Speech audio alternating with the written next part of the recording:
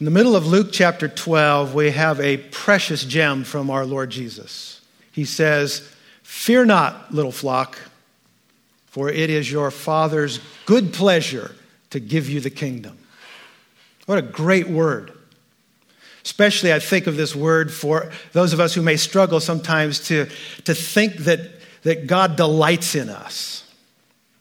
I don't know if that's a natural way of thinking for you about God. I know in a lot of my life I struggled with that. To think that he delights in us, and it's his pleasure to give us what he has in store for us. But particularly here we're focusing on giving us the kingdom.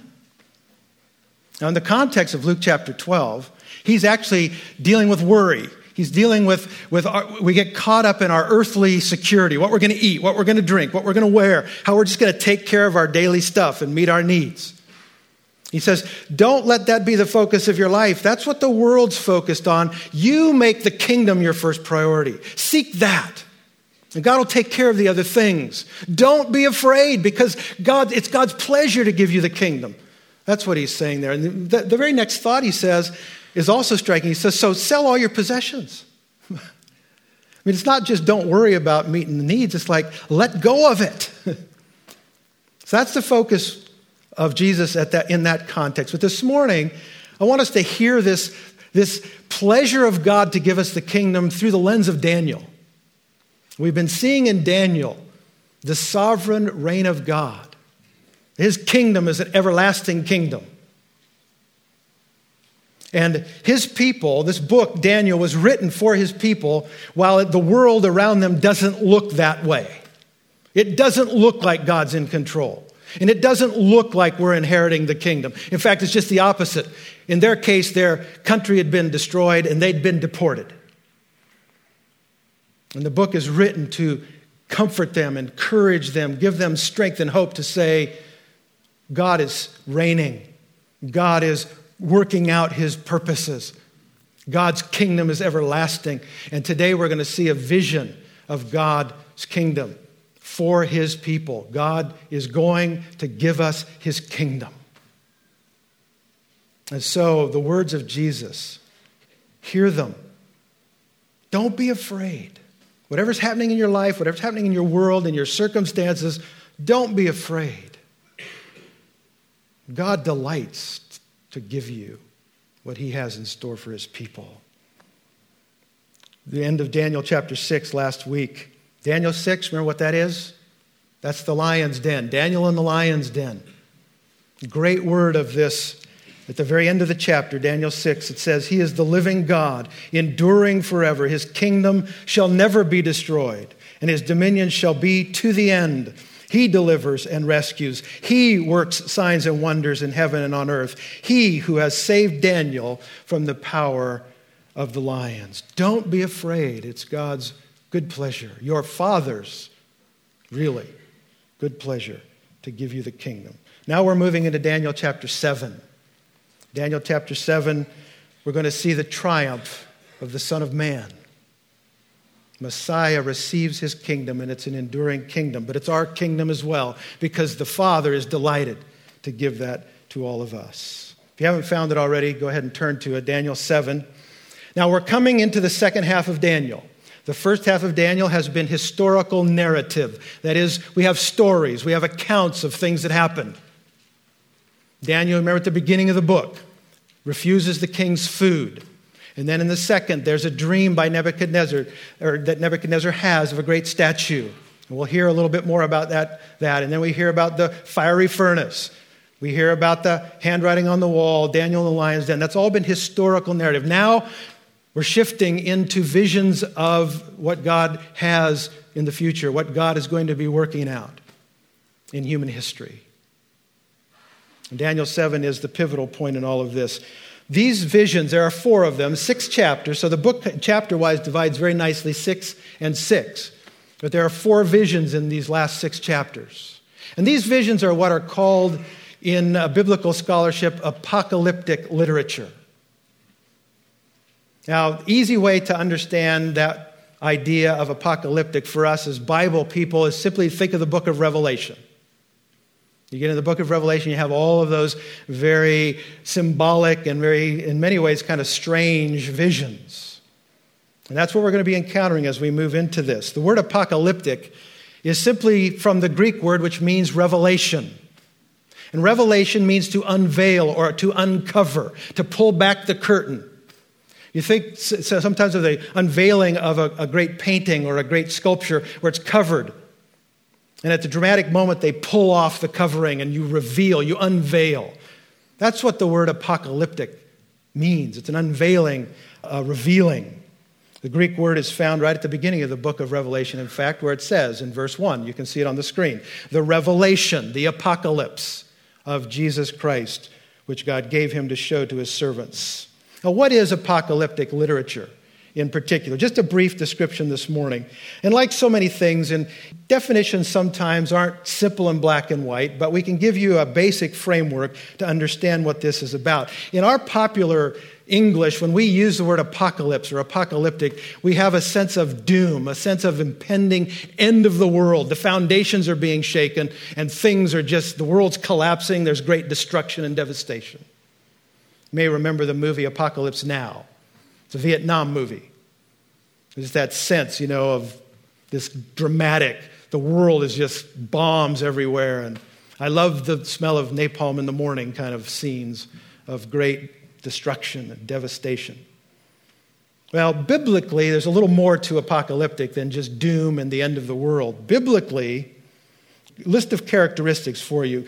Apocalyptic literature is, as all of Scripture is, a revelation from God, but it comes through an angel or some other kind of heavenly figure in the form of dreams and visions, using a high degree of symbolism and numerology, and it usually is in a time of persecution, a time of crisis, a sense that what's happening, where is God? The world seems to be coming apart. But the major theme and the major focus, and very much so in Daniel chapter 7, is that these visions look forward to the end of all things. They're eschatological. There's another big word, but simply refers to the end times. We think of prophecy today, we usually think of end times. A prophecy itself is not so much limited to the end times, but in this case, apocalyptic literature, Daniel and the book of Revelation are looking ahead to the end, to that final conflict and that final triumph of the kingdom of God over the kingdoms of this world. And again, the purpose of this, like we've been saying all the way through the book of Daniel, and it is, by the way, the purpose of the book of Revelation as well. These things are not given to us to be sensational. They're not given to us so we can write out these and draw out these detailed prophetic charts and try to pinpoint from the news every day exactly what's going on and how that fits into the scheme of biblical prophecy. They're given to us to reassure us.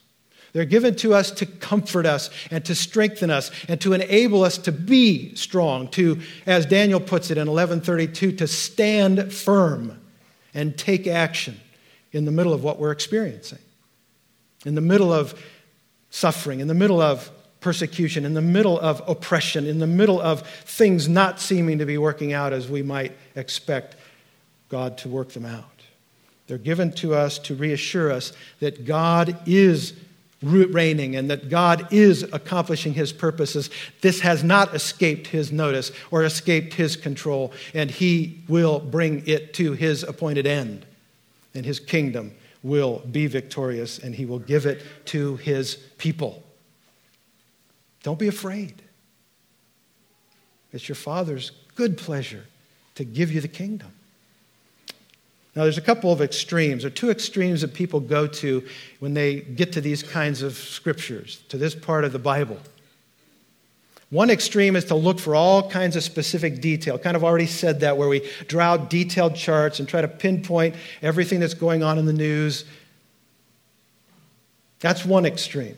Another extreme is to say, well, these visions really don't refer to anything specific in history. They're just a kind of a broad picture that's painted for us to reassure us that God's in control. I think both extremes are not the way to approach these. You want to look at them. You want to see the big picture. You want to understand and get what's being described for you. There are specific things that are going to be said about, there are specific things in history that are going to be referred to. We'll see that today.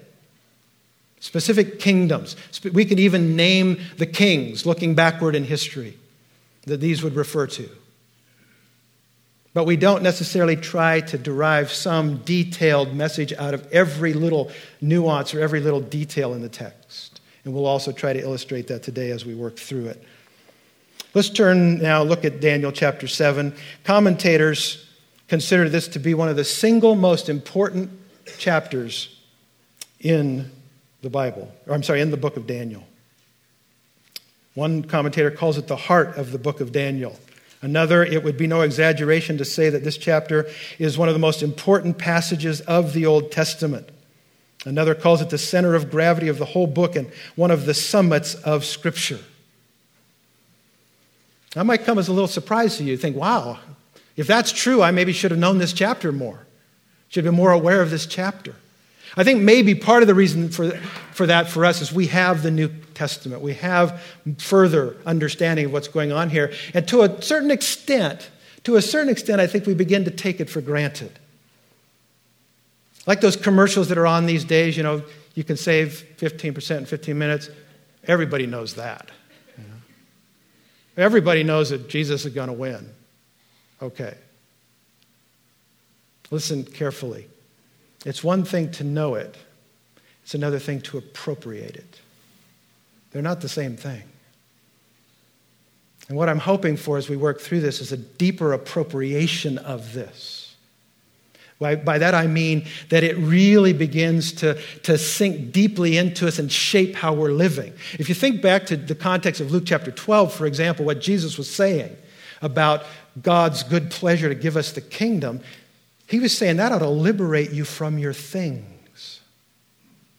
You could sell them all, knowing that God's going to take care of you.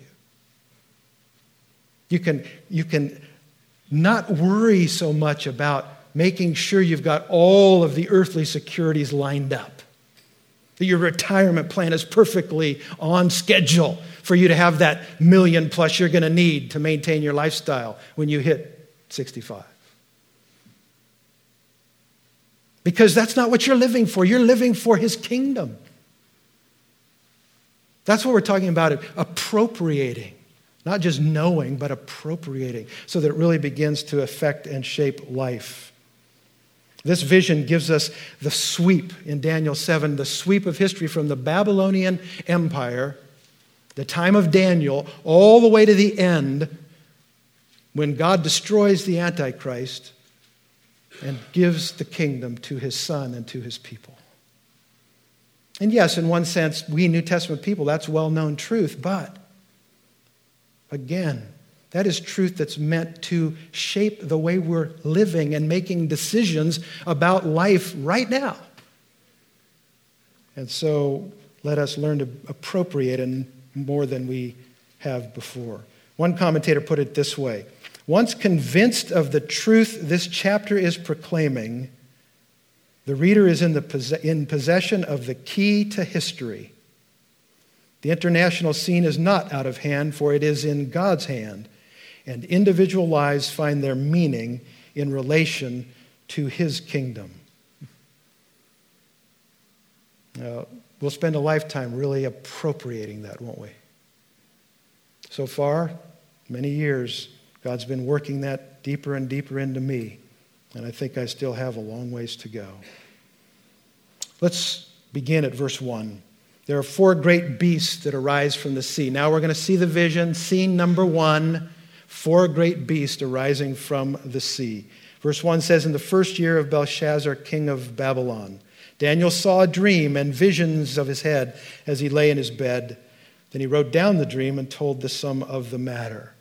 Now this is taking place in the time of Belshazzar. You'll remember he is chapter 5, the handwriting on the wall. And historically, when we got to chapter 6, he's already gone. Persia's already conquered Babylon, and they're gone. Now we're backing up chronologically. This vision was given to Daniel, it says, in the first year of King Belshazzar. Chapter 5 is his last night, the end of his reign and his life. So we don't know exactly when the date was, but probably somewhere between 556 and 552. Somewhere in there when he was made co-regent with his father Nabonidus.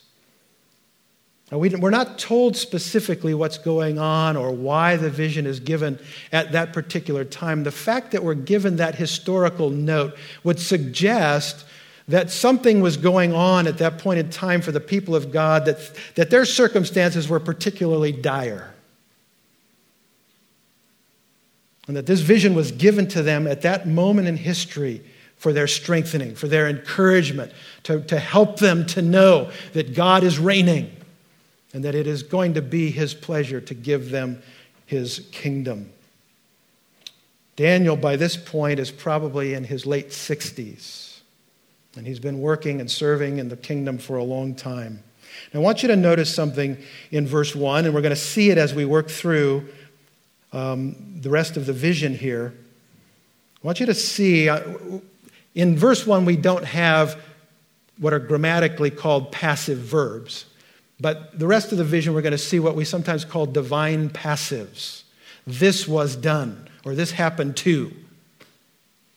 Here it just simply says in verse 1, it's active, but it's the same basic idea or same point I want to make. It says, Daniel saw a dream and visions of his head. There's an unnamed player here. The fact that he saw visions, that didn't arise from his own imagination. That wasn't something he ate for dinner. There's an unnamed player, and we want to notice that. We want to be careful to see that. He will be named. But in the first part of the vision, verses 1 to 8, as we're seeing the sea being stirred up and we're seeing these beasts come out of the sea, there's an unnamed player behind all of it. And don't miss that, because that is really, in so many ways, the point of the whole thing. Verse 2, Daniel declared, I saw in my vision by night, and behold, the four winds of heaven were stirring up the great sea. What you have here at the beginning is a violent storm. Winds from all directions are blowing, and the sea is stirred. I mean, if you were in a boat in this sea, you would fear for your life, probably drowned. The great sea that's mentioned here could be the Mediterranean, but not necessarily. It could simply just be any great sea. The point of what sea it is not what sea it is, but simply that you're looking. Daniel's asleep, and he's seeing this ocean violently stirred by these winds. Now, here's a case in point where I would suggest we don't try to find meaning in every little thing. Well, what does the wind signify? And what does the sea signify? We're told what the sea is later in the vision. The sea are the nations, the earth, the humanity. And that's enough. We don't have to press it any further than that. And what are the winds exactly? Well, I don't think we have to press that either. If you read in the book of Daniel 3 times, 2 other cases, I'll just have them put up on the screen for you without spending a lot of time there. When it talks about the 4 winds of heaven, it's just talking here in those other 2 examples that you see on the screen of the 4 compass points. It's not symbolizing anything in particular. So here you have Daniel is seeing this picture. And try to remember this and try to get into this a little bit. Daniel is not reading this in a book like we do. Daniel is experiencing this. He's describing what he sees, or what later on what he saw that night in his dream. We're going to see as we get toward the end. It'll be next week, actually, we'll see it. But at the very end of this whole account, Daniel is just disturbed. It's because he's not simply reading his Bible and trying to understand some theology or some prophecy or some eschatology or something. He's seeing this. And imagine you're seeing this violent storm happening, and then out of the sea start to arise these incredible creatures. And they're terrifying. Later on, of course, this is followed up. The scene's not going to stay on the sea forever, because that's not the end of the story, and that's not the main focal point. But I just wanted to point out to you that, in my estimation at least, this is a point at which we don't try to press the details too far. That the winds stand for something and the ocean stands for lots of this and that and the other thing. It's humanity. It's clearly a picture of the nations in turmoil. As Isaiah 17 says, the thunder of many peoples, they thunder like the thundering of the sea. The roar of nations, they roar like the roaring of mighty waters. The nations roar like the roaring of many waters, but he will rebuke them and they will flee away. Verse 3, we come to the 4 beasts. The 4 beasts came up out of the sea, different from one another. I'm going to put up a chart for you on the screen there. We won't spend a lot of time on it, but just want to show you that these 4 creatures parallel the 4 parts of the statue in chapter 2. So you see that great statue that Nebuchadnezzar saw in his dream. Head of gold, arms and chest of silver, middle of bronze, legs of iron, and so forth. These 4 beasts are going to parallel those 4 parts of the statue, referring to exactly the same kingdoms. Also going to give you a picture. This is just one artist's rendition. A picture's worth 1,000 words. Looked around at all kinds of pictures, and there's all kinds of weird ones out there. Interesting. The 4th beast, I chose this one because I kind of liked the 4th beast standing in the background there. Because the 4th one, he's not able to really say what it's like. One's like a lion, one's like a bear, one's like a leopard, but this 4th one's kind of indescribable. Not familiar to Daniel. There's no animal he can compare this to. And when you look at all these various artist renditions online, you find lots of dinosaurs and other kinds of figures. But I like this one. He looked pretty terrifying. Verse 4, the first was like a lion and had eagle's wings. Then as I looked, its wings were plucked off, and it was lifted up from the ground and made to stand on 2 feet like a man, and the mind of a man was given to it. That's all it said. You keep reading, you go right on to the next animal, so you stop for a minute and go, what's going on here? What's this all about? Let me note before I forget to do it, the divine passives that I was referring to. Now we do come to passive voices in the verbs here. Verse 4, then as I looked, its wings were plucked off. Plucked off by who? By what? It was lifted up from the ground. It was made to stand, and the mind of a man was given to it. Now think back to chapter 2, that dream, and then think forward to chapter 4. And what happens to Nebuchadnezzar, you'll understand this vision. What we're just being clued into here is the fact that this first beast represents Babylon. And the experience of Nebuchadnezzar, when his power was taken from him, he was given a 7-year period of insanity. And then his sanity was restored. And he became a more sane and rational and reverent emperor. I've also brought some maps along. Just those of you that like maps and kind of want to see where this is. Others of you, if you're not real familiar with kind of the maps of the world or maybe the maps of the Middle East, I'm not sure this is going to necessarily connect right away. But let me just see if I can make my pointer work. And real quickly, this is Israel right here, okay? This is Egypt.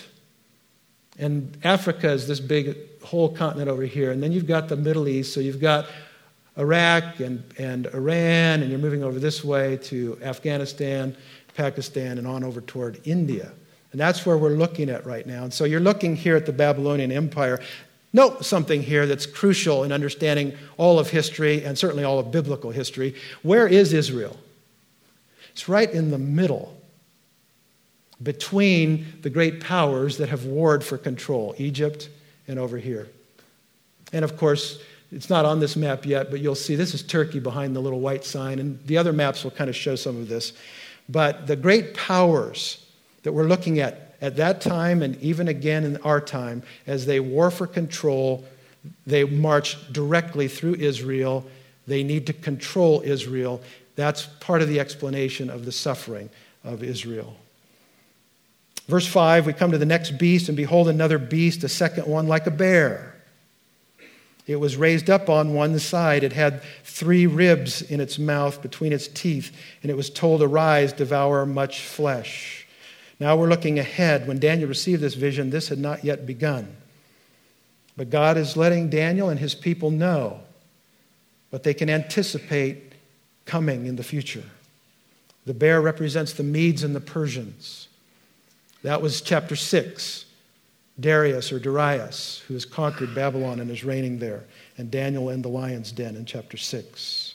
One side raised up signifies that the Persians, in this alliance between the Medes and the Persians were dominant. They were the more powerful partner. And the three ribs probably speak of three of the major conquests. They conquered Lydia. Again, if you look at the map here, Lydia would be over here. They conquered Lydia, they conquered Egypt, and they conquered Babylon. Their kingdom, Persia and Media, being right in here. But they also conquered further over toward Afghanistan and Pakistan. They're encouraged that this bear is told to conquer much, or devour much flesh. They conquered a lot of territory. The Persian Empire was a great empire in the ancient world. Verse 6, we come to the third, and I looked, and behold, another like a leopard, with 4 wings of a bird on its back, and the beast had 4 heads, and dominion was given to it. This leopard represents the Greek Empire that was founded by Alexander the Great. Now, Alexander the Great was a great conqueror. He conquered a lot of territory. A leopard is a fast animal. The wings of the leopard would give it even greater than natural and normal speed. With a space of about 10 years, he conquered all of this, beginning over in Macedonia, Greece area, all the way to the borders of India. He died when he was only 32 years old. It's amazing to think about this. Starting in his early 20s, and he conquered all of this territory. And then he died at an early age. His generals, who's going to be in charge now? The generals go to war. 4 of them end up in civil war and dividing and splitting up the kingdom that he had developed. And so you have the 4 heads on this leopard. Verse 7, we come to the 4th of the beasts. And after this I saw the night visions, and behold, a 4th beast, terrifying and dreadful and exceedingly strong. He can't liken it to a specific familiar animal. It had great iron teeth. It devoured and broke in pieces and stamped what was left with its feet. It was different from all the beasts that were before it, and it had 10 horns. This signifies the Roman Empire. The Roman Empire, what do you remember about the statue from chapter 2, the great statue of Nebuchadnezzar's dream? What about those feet? There were 10 toes. They were mixed with iron and clay. These 10 horns here represent 10 kings. We're told that later on in the chapter. And they correspond to the 10 toes of the statue in chapter 2. This is Rome with its great power. Rome conquering more probably than the others had conquered. Goes on in verse 8, I considered the horns, and behold, there came up among them another horn. So there are these 10 horns. The horns on an animal represent its power. It's a weapon for an animal. And these horns represent the power and authority of kings. And another horn, it says a little one, before which 3 of the first horns were plucked up by the roots. I think that probably the horn starts out little and it grows, and as it grows bigger, it displaces these other 3. And behold, in this horn were eyes like the eyes of a man, speaking of intelligence, and mouth speaking great things. Again, later in the chapter, we hear of his boastful defiance against God and against everything good and righteous. There's going to be some great ruler, powerful, but also defying God, boastful. We'll get into all of this. The second part of the chapter, which is interpretation, Daniel has given some explanation of what this means. We're just going to start that explanation today because it gives us the overall picture. Next week, we'll spend some time really breaking down a little more what this little horn is all about, and the mouth speaking great things. But for now, just understand you've got this ruler that comes up.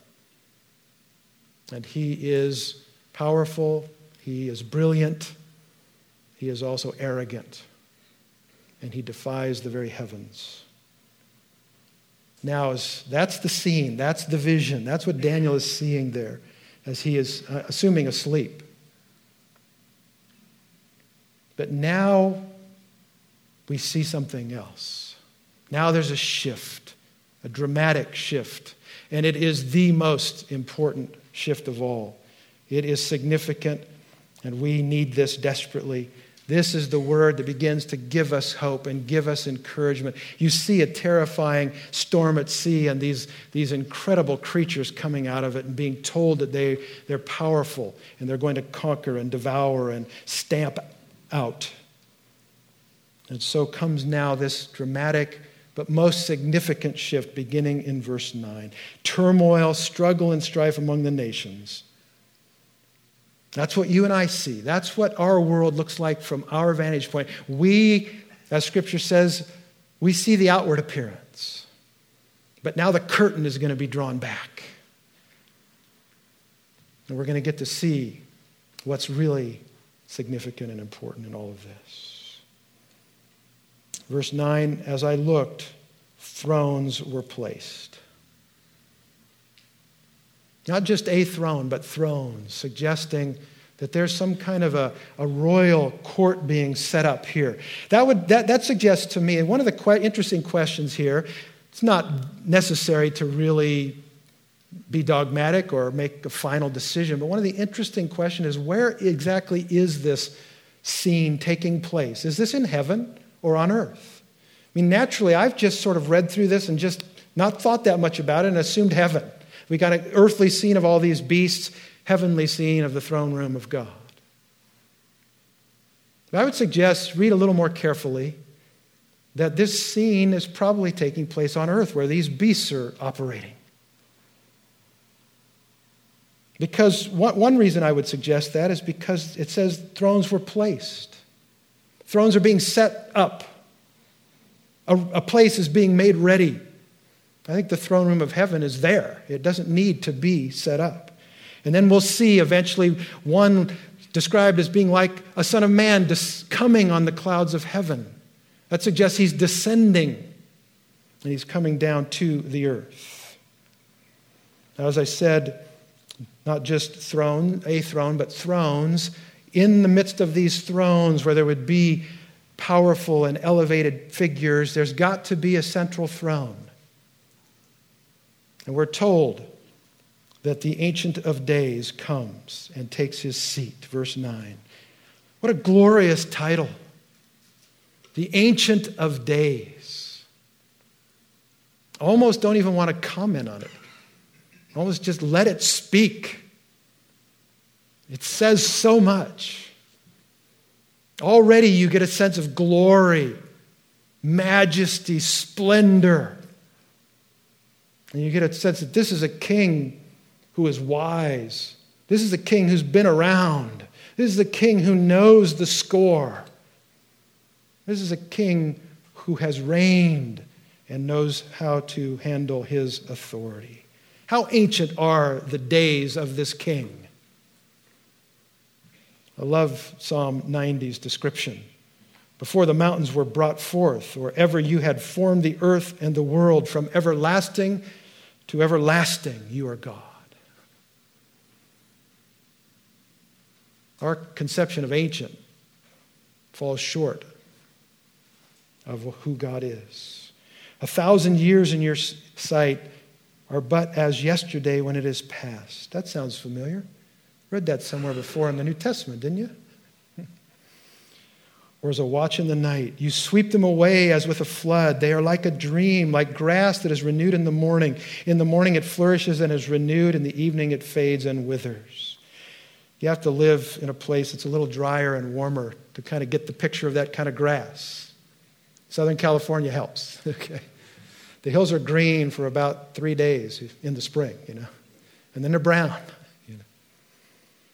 The years, the thousands of years to God are just like that grass that's gone in a short while. He is the Ancient of Days. His clothing, it says in the vision, was white as snow. Picture again of dignity. You can see this king now in this great white robe, but the whiteness also speaks. Obviously, there's dignity, there's splendor, but righteousness, holiness, purity. This is the God of holiness, the thrice holy God, the God of Isaiah's vision. Holy, holy, holy is the Lord God omnipotent. And the hair of his head like pure wool. I'm liking that more and more. Speaks obviously of age, but it speaks here also of dignity.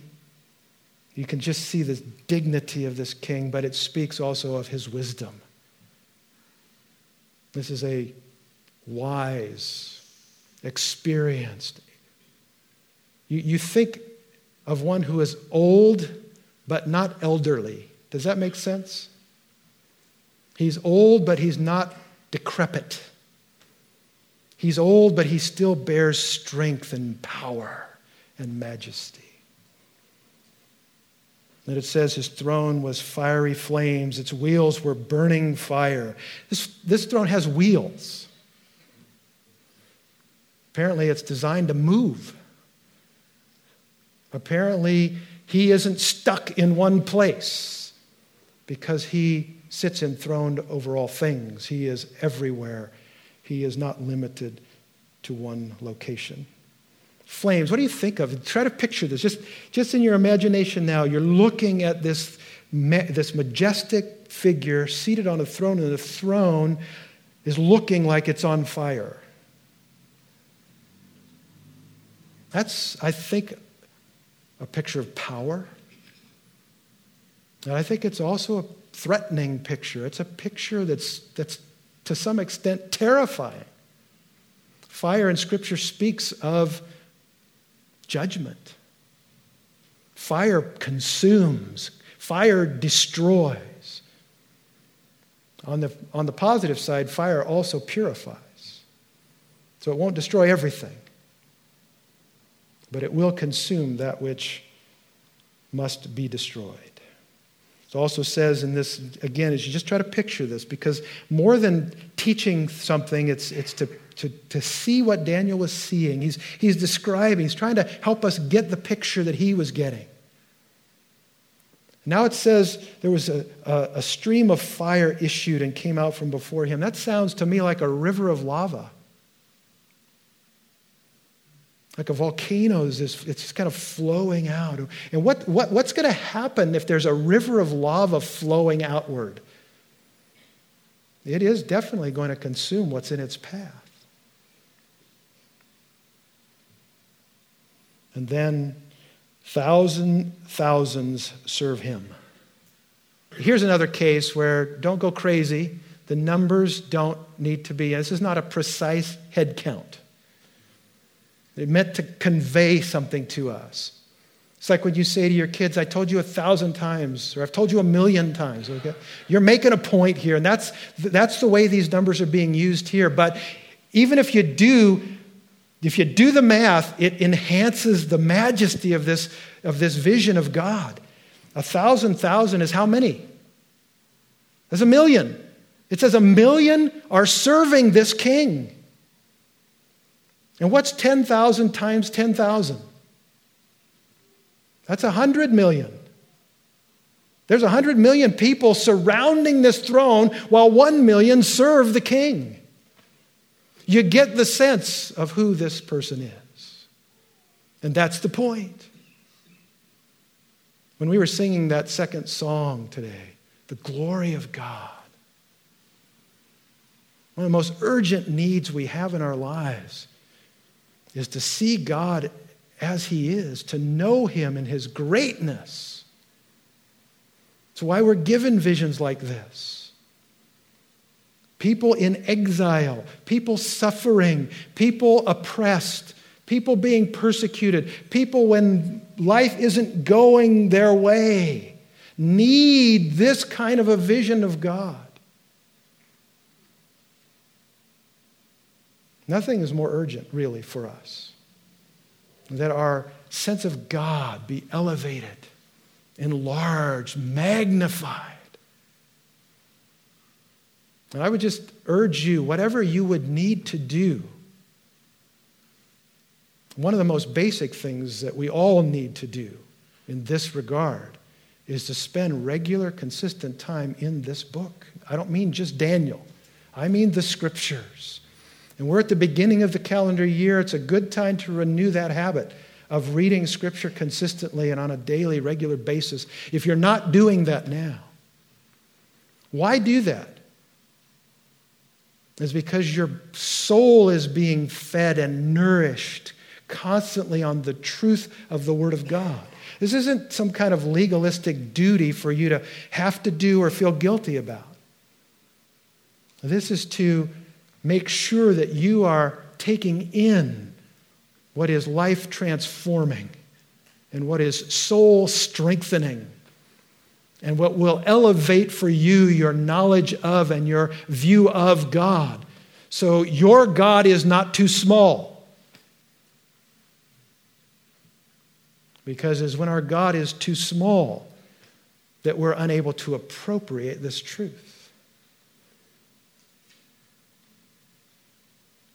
Now, there are lots of other ways. If you're in a community group, in the interaction of saints, interaction of each other's lives, sharing with each other, wrestling through this, discussing truth together, praying together also. That's why it's so important for you to spend time, not just sitting and listening to a sermon on Sunday, but time with other believers where you can have focused spiritual interaction, where you pray together, where you interact around the truth of God together, where you think about serving and doing mission together. We need that. If you compare the amount that's being pumped into your mind and your soul on a daily basis through the popular media and music and television, all of those things,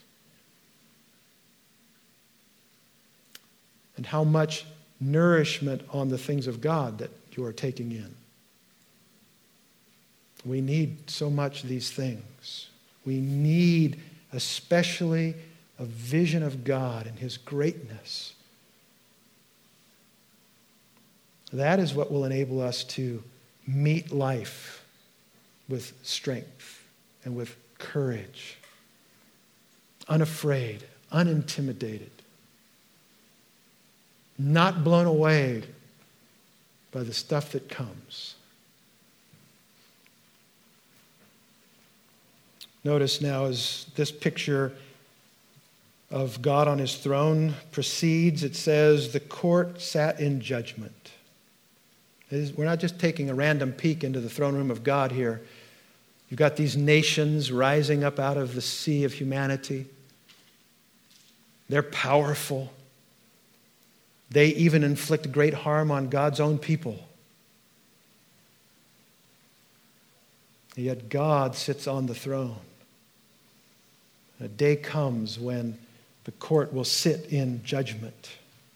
And it says the books were opened. In a courtroom, when you open books, what are you doing? You're looking up somebody's record. That's what you're doing. You're looking at the evidence for the case. You can think of this a lot like the handwriting on the wall back in chapter 5. The books are opened. How do you weigh out in the balances here? So verse 11 says, I looked then because of the sound of the great words that the horn was speaking. This is that little horn that came up on the fourth beast, displacing 3 other horns. And as I looked, I love this. Here's another divine passive. But you just have to love this in verse 11. And as I looked, the beast was killed.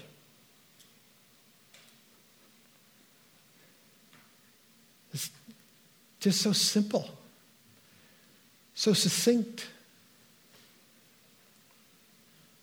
The beast was killed and its body destroyed and given over to be burned with fire. As for the rest of the beasts, their dominion was taken away, but their lives were prolonged for a season and a time. Now, what right here, what can you really take from that for your heart? Somewhere in your world, maybe you're being affected by power. Some power. The power of a workplace, the power of a school, the power of someone you owe money to, power of circumstances that are making your life hellish.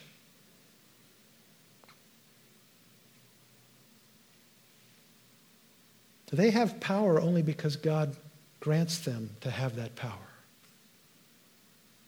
When His purposes for them to exercise that power are finished, God then will take care of you. Don't be afraid, little flock. He is pleased. It is His pleasure. He delights to give you His kingdom. Well, we've got another scene to look at here. The vision is not finished yet for Daniel. And so he's seen now this great figure come, sit on the throne, exercise judgment, and destroy the little horn.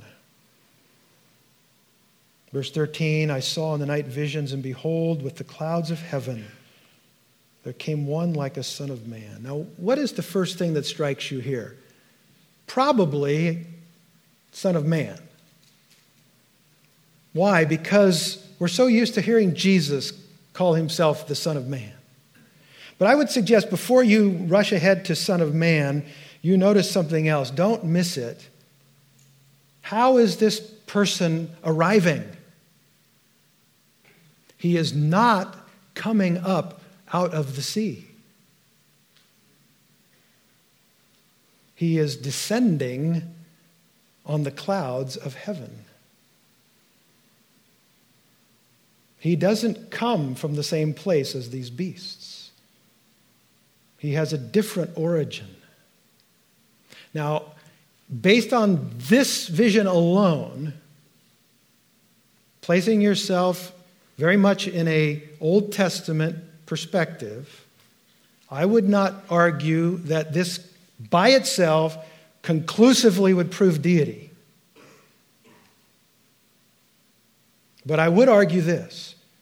It proves that this figure, this person, is not from the same place you and I are from. His origin is not the same as ordinary human beings. He is described as being one like a son of man. What does that mean? That means that he looks like a human being. He's human in form, but he's coming from heaven. He's a heavenly figure who looks like a human being. We'll return to that in just a moment. But it says he's coming with the clouds of heaven, like he's riding chariots of clouds. What is striking as you read the Hebrew Bible, who rides on the clouds? God rides on the clouds. Again, I'm not making an argument here for deity per se. I'm saying this. The Son of Man, think of it this way. The Son of Man is arriving at this courtroom in a limo. But it's the limo of the Ancient of Days. This must be some important person.